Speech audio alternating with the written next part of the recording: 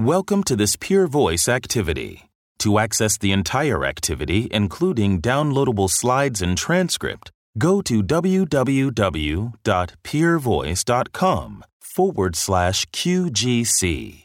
This activity is supported by an educational grant from MSD. Welcome to this Pure Voice on-demand activity based on a recent live symposium in Glasgow, Scotland. This video-based activity comprises 4 presentations. At any time during this activity, you may download supporting materials and share this activity with colleagues. Hi, hello and welcome. I'm Anton Posniak from London, and it's wonderful to see you all. I'd like to introduce the faculty, Anna Maria Giretti, who's from the University of Rome and at King's College London. She's a virologist and a specialist in resistance. And then Andrew Ustianovsky from the University of Manchester here in the UK, and he's a professor and a clinician. Basically, drug resistance has been divided into 2, and then there's a third part to it. There's acquired resistance, which most of us have seen, of course, whereby patients are on treatment with viremia, and in the presence of that drug therapy, the virus mutates and becomes a resistant virus. And also there's transmitted resistance, which is we're going to see the data later in Europe, but it's relatively rare compared to acquired resistance. And that's when you detect a resistant mutation de novo for the first time in someone who hasn't had treatment and no history of any antiretroviral exposure. Now, both of those, okay, we know very well, but resistance that was in the plasma, once you become undetectable, can still be located within the cells, within the HIV provirus. So it's basically archived, it's stored there, and at some stage it could actually come back out again if you become viremic. So acquired and transmitted, and then archived resistance. Okay, so let's have a look at the results. Okay, so yeah, this is very interesting. So nobody said never. There are some parts of the world where it's not available, but I'm glad at least that perhaps it is available in most places now. At HIV diagnosis, about 10%. Before the initiation of treatment, you can see that and at virological failure, but most of us, over half, do it at both times, at diagnosis and at virological failure. I just quickly, Andy, in Manchester. Yeah, I would do the HIV diagnosis and virological failure. So the first time someone's diagnosed, you really want to catch their virus to see what's going on in that transmitted drug resistance, and then absolutely in virological failure. And if it's persistent virological failure, sometimes you end up doing it a couple of times if you haven't actually been able to correct it. But I would have chosen the same as the 53%. Anna Maria? Same again. Yeah, okay. So I think most of us are doing that. There have been data around where it may be that at virological failure, depending on when you fail, you can treat algorithmically, but most of us will do that where it's available. Okay, Anna Maria, I'm going to hand over to you now to talk about drug resistance testing, which is one of your special areas of interest. Yes, thank you. I really would like to start just by summarizing briefly how we detect drug resistance currently. So we use, obviously we sequence the virus. So sometimes it's the whole virus. Most commonly is the region of interest, reverse transcriptase, protease, integrase. And then we do this by 1 or 2 methodologies. Sanger sequencing, which is the traditional way we've been using for many years, which detects the virus variants which are dominant within a patient sample. They need to represent at least 20% of the total virus population present in the sample to be detected. More recently, we've been using next-generation sequencing, which can also detect variants which are less frequent, so between 2 and 20% reliably, and also gives us a quantitative estimate of how much resistance there is in a sample. There are pros and cons with both methods. Sanger, sensitivity issues, as we said. With NGS, next-generation sequencing, is the complexity of interpretation that is the major issue we face. So if we look at how we then interpret the results of sequencing, we often use interpretation algorithms. Very commonly the Stanford database is used, and this will tell us whether there are mutations which are major or minor mutations affecting drug resistance. One important takeaway message from this particular slide is the concept of cross-resistance. If we take, for example, the panel on the upper left, we can see that for the NNRTIs, there are some mutations that really contribute quite extensive cross-resistance, like the 181, for example. Those are codon 181, whereas others, classically the K103N, have a more selective impact on nevarapine and efavirenz compared to other NNRTIs. But cross-resistance can be also appreciated for other drugs. For instance, for the integrase inhibitors, there is quite significant cross-resistance. So as Anton said, what is the prevalence of drug resistance? We recently seen data presented from a large European data set looking at the prevalence of drug resistance in treatment-experienced patients. And what these data show with the first graph is, first of all, the fact that the prevalence of resistance to 3 or 4 drug classes peaked in the sort of early 2000 and so, but then has been declining and is really at low level in more recent tests. If we look at the type of resistance which is detected, then the most common is NRTI resistance, followed by NNRTI, protease. For the integrase inhibitors, we've seen a little increase in recent years, but we will see what happens in the future. It's likely that it will probably plateau, but let's see. In terms of transmitted drug resistance, this is a data set that looks at, again, European prevalence, telling us that about overall 13% or so have transmitted drug resistance, but really there is a large variability from region to region, from center to center even, in some studies. One important takeaway message is about the prevalence of transmitted drug resistance for the integrase inhibitors. When we look at data, recent data from 2018, 2021, we see that in this data set, the prevalence of integrase resistance was only 0.2% in people who were naive to treatment. So very low prevalence of transmitted drug resistance for the integrase inhibitors. Over to you. Thanks very much. I'll just take that. Great. So, practical management of HIV drug resistance. Well, that's partly what we're going to be talking about today, and we probably do things slightly differently in different centres and different clinicians. But we do have some principles, and this is really taken from some of the international and national guidelines that are out there. So, for treatment-naive individuals, triple antiretroviral therapy containing the second-generation integrases, bictegravir and dolutegravir, or a boosted protease inhibitor, nowadays usually boosted darunavir, are not expected to be significantly impacted by the data we were just seeing about transmitted drug resistance. And the advantage is these regimens also have a high barrier to resistance, and so hopefully less emergent resistance whilst on them. But for second lines of treatment, really we do need that resistance testing. So it goes back to that question of who's testing resistance testing whilst someone is failing. And that resistance testing is what should partially guide your next steps.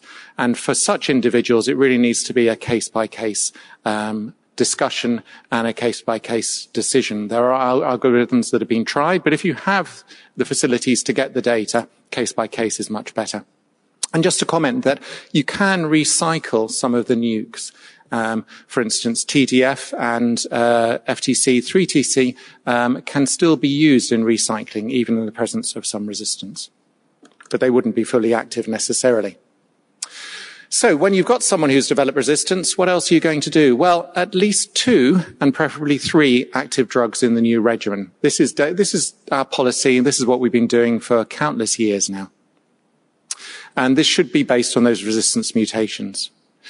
The new regimen could include just 2 fully active agents, but that's really if you have at least one of those that is completely active and has a high barrier to resistance. So it's going back to that second generation integrase and the boosted protease inhibitors. And a prompt switch to another active regimen using the results of both the current but also the previous resistance testing profiles for that archived resistance, which may not be there in the sample you've just taken, is really important. I think that what your summary is great, and I think that what most of us are doing now for those patients are multidisciplinary clinics, so that we've got everybody involved in making the choices for the patients. And from this first section, I'm really summarizing, okay, there's acquired and transmitted resistance, and both can lead to archiving, which could have an impact later on future treatment choices. The rates we've seen from Anna Maria of acquired resistance are falling overall. I think that's basically population viral control is really driving that mainly. But small increases over recent years in the first generation INSTIs. I think that's where we've been seeing those integrase slight rises, but it's still quite small. And managing drug resistance, all this knowledge that we need to gather. And it's a lot of work actually trying to find out all the regimens people have been on, especially if they move from clinic to clinic, all the drug resistant patterns again, if they've transferred from another clinic, trying to find that, even in the same country where you all work together. But when people have come from elsewhere, it can be challenging. But if you can do that, that's really important in managing their drug resistance. I'm going to move on to the cases, and the first one is all around treatment naive, and this is a treatment naive adult with a common transmitted drug resistant mutation. Great. Well, thanks very much. Back to me. So, this is John. John's a 46-year-old man who's actually admitted to hospital for angina. An angiography is undertaken and a stent's inserted, and as is routine practice after a stent, he's commenced on ticagrelor and aspirin. He's already known to be hypertensive, carries on his amlodipine, tells us he's going to try and give up smoking, currently smoking 20 cigarettes per day. He is overweight, BMI of around 31, a strong cardiac family history, father, paternal uncle, all MIs under the age of 60. And in our department or in our hospital, which is an area of high prevalence of HIV in the community, there is a program to encourage people, regardless of your reason for being admitted, to be offered an HIV test. And this occurs with this gentleman. He's offered a routine HIV test. Previous history, depression. Social history, no current partners and no known HIV positive partners, but his HIV test returns as being positive. His CD4 count is 446, not bad. Viral load, a little bit over 100,000. But importantly, we've done that drug resistance testing on his first sample, and he has baseline genotypic resistance with a K103N mutation. So heavily biased towards an INSTI-based regimen. So about 1 in 10 people would go for an NNRTI-based therapy, and we'll discuss some of these options in a second. He does have a K103N, but would that exclude us going for that? A PI-based therapy, not very many, 3.5%. There are some potential drug-drug interactions we might be needing to consider here. An INSTI-based therapy, obviously the vast majority. He has got depression. He is overweight. I'll be interested in my co-panelists in whether they take that into account. Another therapy, I won't ask who, 1.75%. And no therapy, 0%. Perhaps if we went back 15, 20 years, there might have been a few more no therapies. So Andy, can I just ask you, I mean, I think integrases are now available pretty globally. I've not heard of countries, or maybe if there's somebody there could let us know, where they're not available, the new generation, at least dolutegravir has been pretty globally available. And I just wonder, looking at those answers, that's probably being, most of us would go for that as a default, wouldn't we? I think so. Well, I guess that's to explore, isn't it? So maybe I'll ask a few questions and then we'll see where we go. But yes, I probably would have gone for an INSTI-based regimen as well, but I'll be interested to know what my panelists go for. Let me ask Anna Maria a question first. You know, we got a K103N, but what comes up in our meetings and our MDTs is saying, well, we know we can see that in the first sample, but how sure are we that that's the only resistance? Is there other non-nuke resistance mutations? Because the K103N really only affects nevirapine and efavirenz, and shouldn't really affect rilpivirine, doravirine, etc. Can I be confident that there isn't other non-nuke resistance? And what about other archived resistance, an M184V affecting FTC, 3TC, etc.? So what I can see, is that all that there is there, or might there be more? There could be more. Of course, there could be more, and it all really depends on the time which has passed since infection and testing.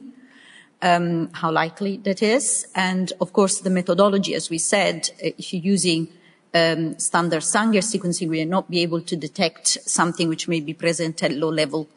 But from an epidemiological perspective, given the characteristics of the case that you illustrated, we have data to suggest that it's probably unlikely that there is much more in this patient. These are data that have looked at people with transmitted drug resistance with more sensitive techniques and asked the question, is there anything else? Occasionally you find the case, but commonly you don't find anything else.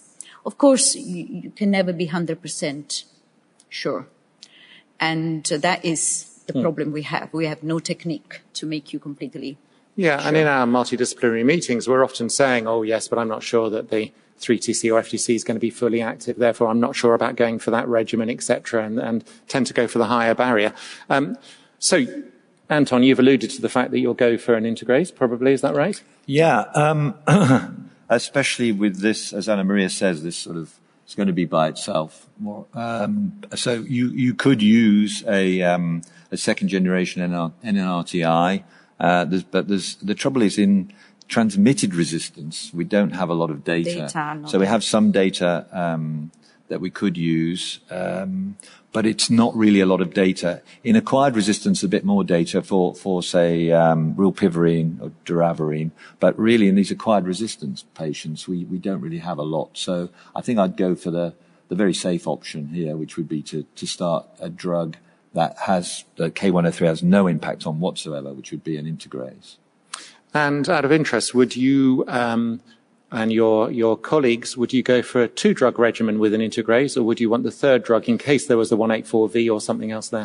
Well, obviously with 2-drug regimens, there's lots of other things to think about. The viral load, but this guy's viral load was just over 100,000. Yeah, okay. But it was less than 500,000, which was the sort of cut-off for the studies. And also the hepatitis B status. Yep. Those are two of the big things that you have to think about. But again, in transmitted resistance, I don't know how much data we've got. It should work, but we don't have a lot of data. So I think it's the first time this person's going on treatment. The last thing I want to do is something that's off track, and I would give them triple therapy. If they went undetectable, I would seriously consider then that they could go on to dual therapy. But at the time of this starting, I think I'd be very cautious. Okay. Interesting. So, de-escalation. And I would probably think about the same. I'd go for the integrase. The trouble with the boosted protease inhibitors is the ticagrelor, which I can't say, which is significantly boosted. And so there's a contraindication with using that with a boosted agent. The depression and the overweight wouldn't put me off using an integrase, but you might want to monitor the weight, etc. This is a topic for another day, I think. And the non-nukes, you could use a non-nuke that wasn't efavirenz or nevirapine, but I still have that hesitation about knowing about whether the nukes are fully active, despite what you've said. Thank you very much. So just to point out, the current guidelines for antiretroviral naives are very heavily biased towards the second-generation integrases, as you can see here. Though there is raltegravir and doravirine in the EACTS guidelines. So in a way, the majority of the guidelines would cover this instance of drug resistance, considering the conversation that we've just had. But it's important when you're thinking about someone with resistance to look at the kind of multifaceted nature of it. We can concentrate on the virus, we can concentrate on the individual, but actually we have to concentrate on at least 3 different things. So we have to concentrate on the virus. So what are the pre-antiretroviral HIV viral load levels? And if it's above 100,000 or above 500,000, it may relatively contraindicate some products that we might want to use. Drug resistance is an issue, in particular in this case. Tropism can be an issue in some individuals. And then the drugs themselves, so virological potency. Well, I would argue most of the first-line regimens that we use nowadays are really of good enough potency, equivalent potency. The difference is barrier to resistance, and then the difference is also pharmacokinetics, food interactions, drug interactions, and in some settings, prescription quality. And then obviously we need to think about the patient as well. Their current and nadir CD4 count, their disease state, but then things like adherence or concordance, psychosocial context, the stigma, tolerability, pill burden, dosing frequency. There's no point in us prescribing things which are difficult for that individual to take long term. And then there's obviously comorbidities, polypharmacy, and access to care. But let me pass over for the second case. Thank you. So this is another patient who's naive to treatment and has a high viral load. He was recently diagnosed with HIV infection. The CD4 count is 418. The viral load, as we said, is high. In this case, is over 500,000. This is a 25-year-old man who also describes a history of a recent flu-like illness and a rash about 2 months prior to the diagnosis.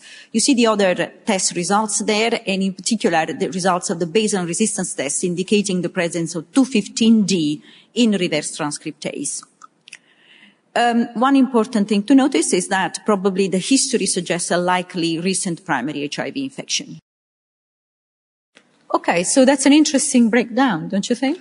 So a slight majority will take into consideration the resistance mutation, but as the one factor, and I'm sure everybody will probably want to consider multiple factors in the history. What do you think? Yeah, no, I obviously the viral load, because some therapies you're concerned about greater than 500, like the dual therapy that's not been validated above 500,000 so far with dolutegravir 3TC.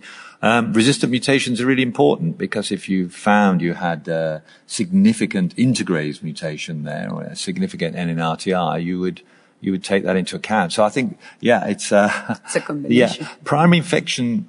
There was this whole theory that we needed more than 3 drugs because of viral loads, and I don't know where that's got to, but most of us will still treat with 3 drugs. The problem is you always hear of the occasional patient that didn't do well, but I don't know if either of you change your prescribing habits dependent on acute seroconversion. No, I don't. And as you've alluded to, actually, I was trying to think then when the last time I saw someone recently seroconverting. And it's been a while, actually, for various reasons. But that wouldn't affect my choice. So absolutely the resistance mutation, the viral load maybe. The recent primary infection, I would use the same regimen, I think, as if it was not a recent primary infection. And I'd agree that actually a CD4 count wouldn't influence my decision, and age wouldn't significantly affect my decision making unless I knew about co-medications and comorbidities.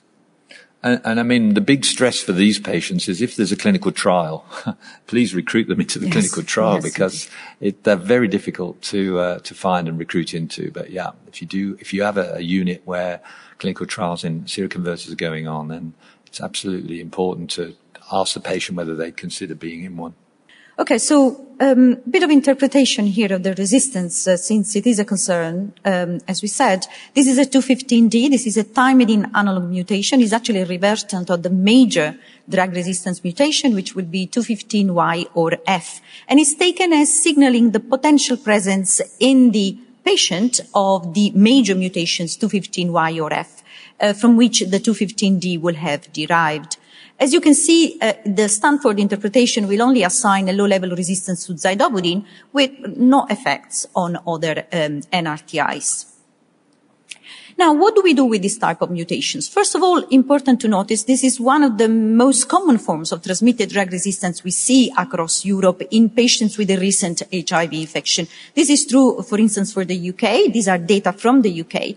We ask the question, what happens to patients that have thymidine analog mutations as transmitted drug resistance? And in particular, in this population, most had just a single TAM, and very commonly they had a 215 revertant. So very much like the case we're illustrating. We ask the question, how do they do if they start on a boosted PI rather than on 2 NRTIs plus an NNRTI, which in this case was a efavirenz. So a drug which we define as a low barrier to resistance. And the bottom line is that actually patients on the NNRTI regimen did better in terms of virological outcomes than patients on the boosted PI. And there were a number of factors modulating outcomes, but resistance, the 215 revertants, the single TAMs were not impactful in terms of virological outcomes. So can I ask you, Anna Maria, is this revertant? Does it revert in vivo in that patient we've just seen, or was it revertant in a patient that transmitted it prior? Both scenarios are possible. Okay. Yes. Both scenarios are possible. Yes. And that's because it's more fit, is it? This because revertant? The 15Y or F will be unfit, and so the virus tends to revert back quite quickly. In fact, if it's transmitted as Y or F, will tend to revert back as soon as it can to this better fit intermediate. Thanks. So pinning you down a bit more on that. So would you, if you were in a meeting, multidisciplinary team meeting, would you view this as the same as a Y or F? Because you might think, oh, it's just recently been one and it may have been transmitted, or would you view it as only having a mild bit of resistance to AZT? So again, it's the epidemiological context of Northern Europe, recent infection in a certain population, where we actually have data to suggest that the majority have acquired the virus as a revertant, and they don't harbor 215Y or F. So I will be quite convinced that probably there isn't the Y or the F. I cannot be sure, but the epidemiological settings would suggest that that is the case. So let me just, sorry about this, because I think it's important for everyone to understand. Imagine you're in a high prevalence HIV area, where there's a lot of transmission going on. The patient now could have a combination. Correct. So we didn't pick up the other. Yeah. So in a scenario where there are a lot of people with viremia and resistance passing on a resistant virus, then the scenario is different. Okay. Here is most likely the scenario is that the patient with the revertant is actually acquiring the infection for someone who's naive to treatment themselves. So it's a chain of transmission of a resistant variants. Okay. From Thanks. naive to naive. Okay, so remember what we said about the two different methodologies. Just to remind you, next generation sequencing, the cutoff is around 2%, Sanger is around 20%. With this concept in mind, I'll show you some data about transmitted drug resistance. This is England, looking specifically at patients with a recent HIV infection acquired within the previous 4 months, using next generation sequencing and two different cutoffs for interpretation. So if you look at the table on the upper right of the screen, you can see that if you use the higher cutoff for 20%, then you see the prevalence of resistance is highest for the NRTIs, followed by NNRTIs and PIs. Zero transmitted drug resistance in this period, 2014-2016, for the integrase inhibitors, so zero. If you lower the cutoff and you say, I'm going to also count variants which are present at low frequency in the patient samples, then you find 4% actually had some mutations affecting the integrase inhibitors. So the key question here is, do they matter? And the answer is that we don't have the data, although we can probably extrapolate that for the current generation integrase inhibitors, bictegravir, dolutegravir, it's unlikely that low frequency transmitted integrase inhibitors will have a significant impact. But it's a data-free concept I'm reporting here. The arrow here shows you the prevalence of the revertant, indeed, as being a very, very common form of transmitted drug resistance. But importantly, we rarely see combination of more than one class of drug resistance being transmitted, going back to the issue of what else may be hidden, also when using next generation sequencing. Okay, so I think we can just summarize this case by saying that in an epidemiological setting, such as where we operate, for instance, here in the UK, in young men being acquiring a recent HIV infection, the detection of transmitted drug resistance, particularly of these thymidine allele mutations, is most likely the consequence of chains of transmissions from naive to naive, with basically maybe the source not even having been diagnosed with HIV. And I will hand over to you for the summary. Yeah, well, I mean, from this case, it's these two cases being very interesting about transmitted drug resistance, how uncommon it is, but important for making our drug choices. So the very first polling question about finding out what was going on at the beginning in terms of initial drug resistance testing was most important.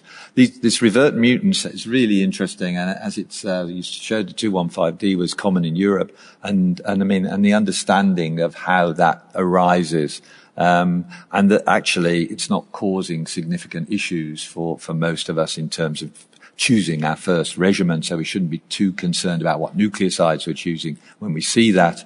And the next generation sequencing, I mean, it's, we don't use it very much at all. And we really need to know how to use that. There were some good cutoffs for ephedrins, about 5%, but I mean, nobody's using ephedrins these days, so that's old data.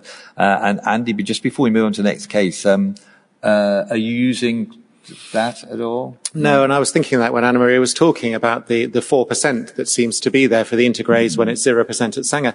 And I was thinking, well, actually, that's not a practical kind of conundrum for me because we're not doing next generation sequencing. So I just get a result that says integrase resistance 0 and act on that. So what would I do if I started getting reports saying that? I don't know. I'd probably phone a clever virologist like Anna Maria saying, can you interpret this for me? Because it's not an issue or an area that I'm used to. I just get the Sanger and 0. Yeah, and we've done pretty well on that. But it would be nice to get fantastic data on this deep sequencing to see whether or not we actually need to do it. Yes. And the outcomes. I think we need data on outcomes. Yeah. Yes. Yeah, of course. With the low frequency for the integrase. But it may be useful epidemiologically because if you can find the low level rising, there may be a cutoff at what time you get into the Sanger sequence and then you have to worry about what your strategies might be for antiretroviral therapy. Yes. I think knowing that tipping point would be really good, whether it's a 5%, 10% or whatever else would be really important. I don't believe that the 4% is truly impactful because I think we'd see more failures on integrases if really 4% of the people we were starting on it were going to fail because of resistance. So I think there must be a tipping point that's higher than the 2% cutoff for next generation. I mean, it depends on the drug. Of course, it depends on the drug. So I think for as I said, the high barrier drugs probably not impactful like we saw this in the past for the boosted PIs. But if you were in a situation, high viral load, perhaps a first generation integrase inhibitors, perhaps problems with adherence, perhaps, other factors, then maybe you start seeing an impact of these low frequency mutants. Yeah. So I think we move on to myself again with another case. This is now a virologically suppressed 53-year-old woman, was diagnosed back in 1987, so has a long treatment history starting from 1995. You can see her past Hep C, which has been cured, past Hep B, a few problems, comorbidities, cardiovascular disease, in terms of family history, some hypertension. So this is her situation at present. But as we said, highly treatment experience, and this is her treatment history. She had NRTIs, she had PIs, she more recently had raltegravir, she's also experienced Maraviroc. As you can see, during this period up to 2014, there was no exposure to the NNRTIs, but she was never consistently virologically suppressed. In November 2021, while she's receiving boosted darunavir and raltegravir twice daily, she changes the center of care, so moves to a different center. And here is the viral load, the more recent viral loads done in 2021. As you can see, they are around 3,000 or so. And the CD4 count is 317. A request is sent out for resistance testing on the plasma RNA. And in the meantime, the regimen is switched to bictegravir, FTC, and TAF on the 31st of December. So the resistance test then comes back and it gives us this particular scenario that you can see here. So remember, she's on boosted darunavir plus raltegravir. The tropism is R5. There is no resistance in the reverse transcriptase. There are resistance mutations in the protease, including some resistance mutations that affect, as you can see, darunavir at low level. There are some darunavir mutations listed, including the I84V. And then there are two mutations in integrase. One is a major mutation, 121, and one is an accessory mutation, which is the 157. So what does the Stanford interpretation tell us is that there is high-level resistance to elbaitegravir and raltegravir and potential low-level resistance to dolutegravir and bictegravir. So at this point, then there is a multidisciplinary team discussion, and there is some uncertainty. There is a long treatment history. There is a long period of viremia on raltegravir. There is a lot of swapping and changing in the past from one regimen to the other. So the question is basically formulated as to whether there may be more resistance that we haven't picked up on the plasma. And therefore, a request is made to also sequence the PBMCs, the HIV DNA in the PBMC, looking for what may be perhaps archived. And the results come back from the PBMCs, which are tested by both Sanger and next-generation sequencing in order to give as much sensitivity as we can obtain. And basically, there isn't much difference between the plasma and the DNA, except that the DNA testing, remember now the patient has been suppressed for 2 consecutive viral loads, and the DNA testing tell us that there is a D67 DRN only when using next generation sequencing. And this is another thymidine analog mutation, which is consistent with the previous treatment history. So, Anna Maria, can I just butt in there? Because the 121Y on its own, I don't know how typical that is. I mean, sorry to talk numbers, but usually you see a 155 or a 148. Yeah, with these sorts of people who've have had virological failure, on raltegravir for a long time.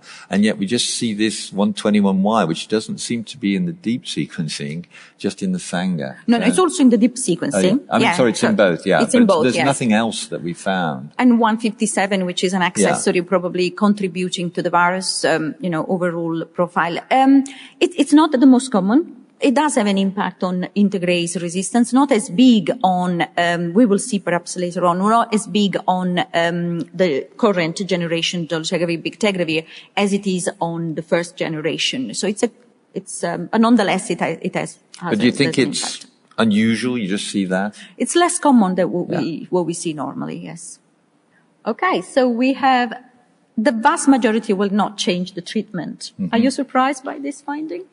Well, I'll start off. I probably would have voted yes, actually. So I'll put it out there. They're undetectable now, which is excellent, and it sounds like the first time undetectable for many, many years. But I suppose my take on it is to make sure they stay undetectable in the longer term. And if they get it wrong this time, or if we get it wrong this time more appropriately, then actually their resistance mutations might make that particular virus really hard to control. So I wonder about adding something onto the present regimen just to make it slightly more robust and prevent further resistance development, which could cause a bit of a nightmare. Yeah, and the reason I was questioning you before about this 121 just on its own is whether or not we're missing something here in someone who's had so much first generation integrase resistance exposure. So I'd just be a little anxious that they may go undetectable for a few months, and this is only a few months so far, and then break through. So it may be that I'd lose my nerve and change and add something in. But I understand why they see undetectable, it's working. And in fact, some of the recent data, maybe we can talk about that later, about how we look at resistance testing has changed. And I can understand why people would just say, let's hang on a bit longer. We can monitor the viral load regularly. And if we start to see any rise in viral load, then we'll reconsider. So the risk here, if I may sort of add, the risk is that we have, as you said, high sort of long treatment history with overall sort of viremia, ongoing viremia. Our tests are not perfect in terms of what we can detect and what we miss. And also, there is the issue that, in fact, there has been quite a prolonged period of viremia on raltegravir, and I think that we really don't have data that will support us to then do a switch in a viremic patient with some integrase resistance in the presence of viremia, do a switch to bictegravir, TAF and FTC. The data are not there to support this particular strategy. And it is risky because if there is viremia, then actually, if you like, the integrase resistance pathway has already been started, and it will be easy for the virus to develop additional resistance. And then, obviously, and you probably have to give darunavir BD with those 3 darunavir mutations there, which might cause a problem. But it's great to have this sort of polemic type conversation where there's controversy, and it comes down to the fact that we don't have all the data we need, and secondly that medicine is an art in a way, and we have to, as Andy showed in that slide with all the different various things, we have to consider the patient as a whole and not just the mutations.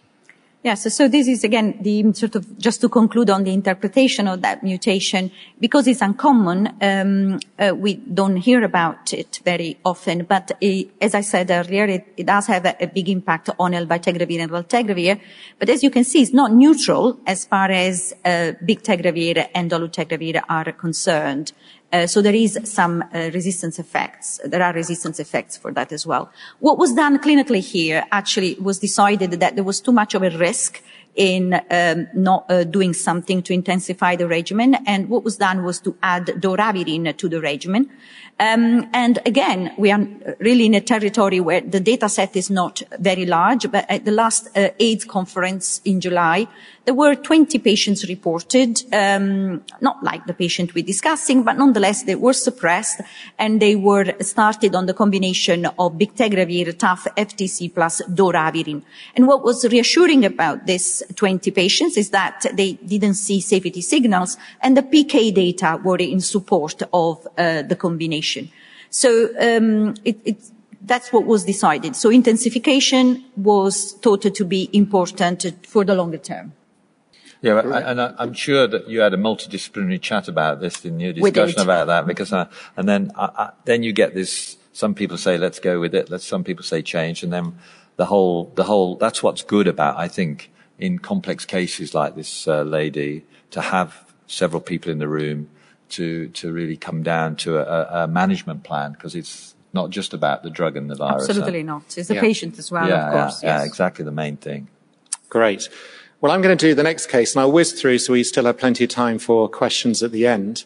And this actually is John again, the first individual, but without the K103N is transmitted drug resistance. Let's get that out of the, forget he ever had that. He didn't have it. But things have gone well over the last few years. He's no longer troubled by angina. He's stopped his ticagrelor after 12 months that was planned, remains on the aspirin amlodipine. He's actually on rilpivirine, TDF, and FTC. Given up smoking, but not doing quite so well with his weight. And you can see his parameters there, undetectable. He's not really had a detectable virus and no resistance is known.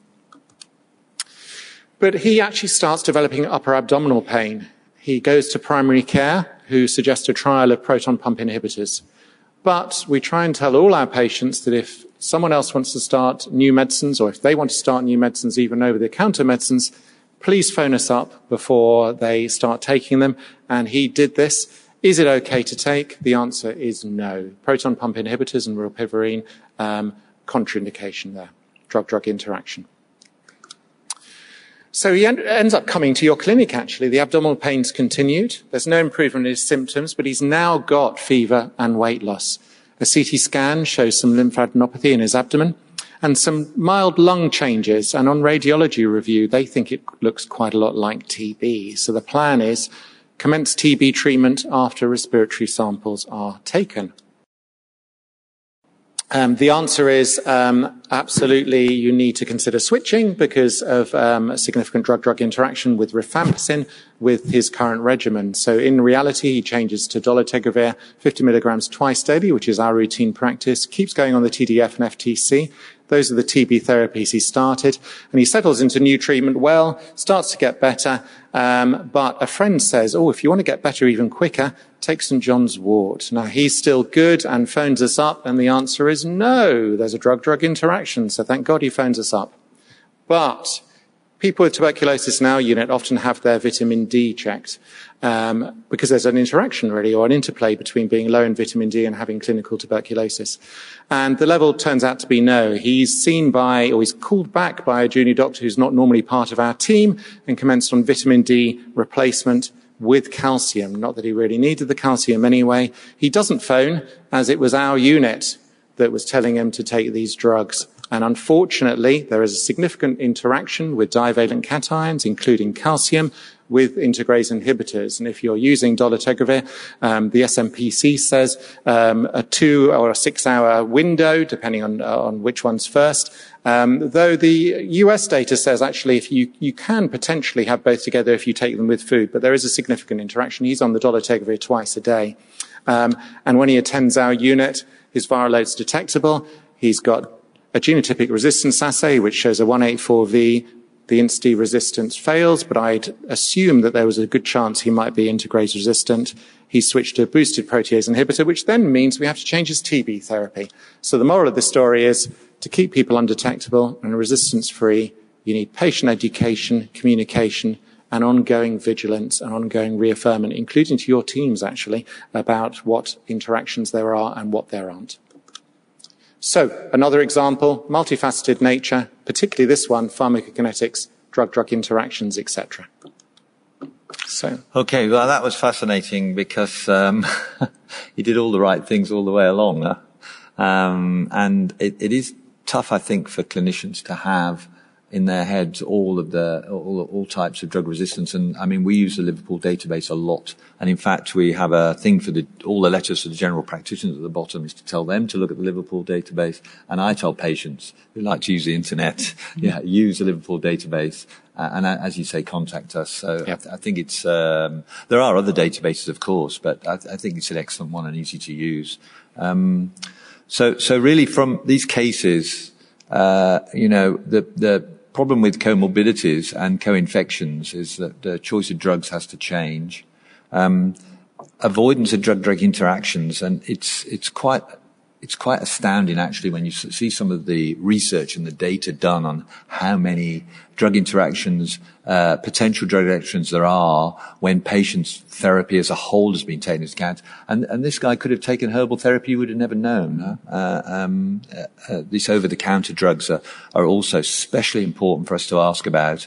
And communication with the patients, obviously. That's our bread and butter, and that's what we need to do, and make sure that they're very confident in letting us know what any therapy change might be. And healthcare professional education, well, that's ongoing, and awareness that many of the drugs we use, and not just in HIV, but in lots and lots of different areas. I mean, look at the boosted drugs we've seen in COVID being used. So drug interactions really are something that all of us have to be aware of. But I've got a first question here, which is the role of recycling nucleosides, even when you've got K65R or other resistant mutations. We've had that data from Nadia, and so Anna Maria, what do you think about the role of recycling? So we have data now to show that you can recycle tenofovir with 3TC or FTC in patients who have experienced virological failure on those drugs. The data from the Nadia study indicate that the vast majority of people who entered the study had an M184V, and about a bit more than half of the population had a K65R or anyway resistance, some level of resistance to tenofovir. Now, the combination of the two, so the 184V plus, say, a K65R, will actually be such that almost neutralizes resistance effects for tenofovir. So it's the combination of these two antagonistic resistance pathways that ends up making the virus, in fact, quite susceptible to tenofovir, explaining why we see this ongoing activity of tenofovir despite the presence of resistance. So yes, the data support the fact, but remember it's the combination of the 65R, for instance, with the 184V. So it will be important to maintain pressure on both pathways of resistance, so to keep the FTC or 3TC as well as the tenofovir. Yeah, and in Nadia, everybody went on to either that or AZT. Or AZT, yeah, and it's the same with AZT. So it was both together, yeah. So actually, thing. 3TC's been with us for a long, long time, and although it seems to be a fragile drug in terms of barrier to resistance, an important drug in therapy. Yes. Not the same for abacavir, just to be complete in our description. For abacavir 3TC, the resistance pathways 184 plus A65 or 74, they are convergent. So they actually, when they come together, they increase the levels of resistance to abacavir. So they don't antagonize each other. So it's not the same for that.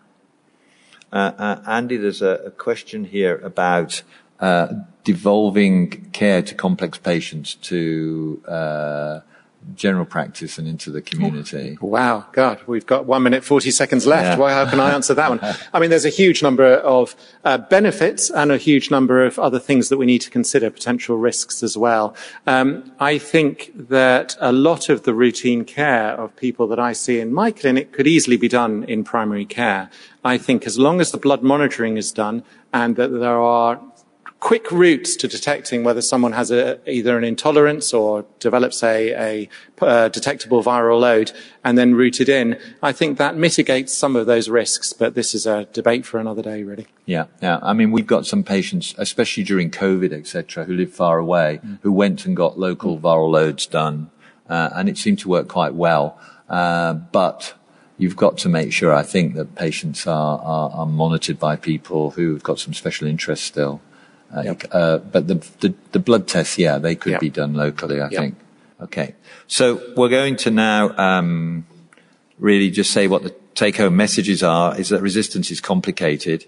Certainly I don't think to me it's futile. I think there's still, even though, Nadia's been very good about how we can recycle nucleosides, there's a whole issue now of acquired and transmitted resistance and what we do with that. And I think my big take-home message from all of this is that multidisciplinary approaches, not just from us as multidisciplinary team, but looking at the various aspects of the virus, the person, the drugs, etc., are essential in making sure that we get optimal management. And I think research into resistance hasn't gone away. And I think from a lot of what we've discussed today still needs a lot of work doing.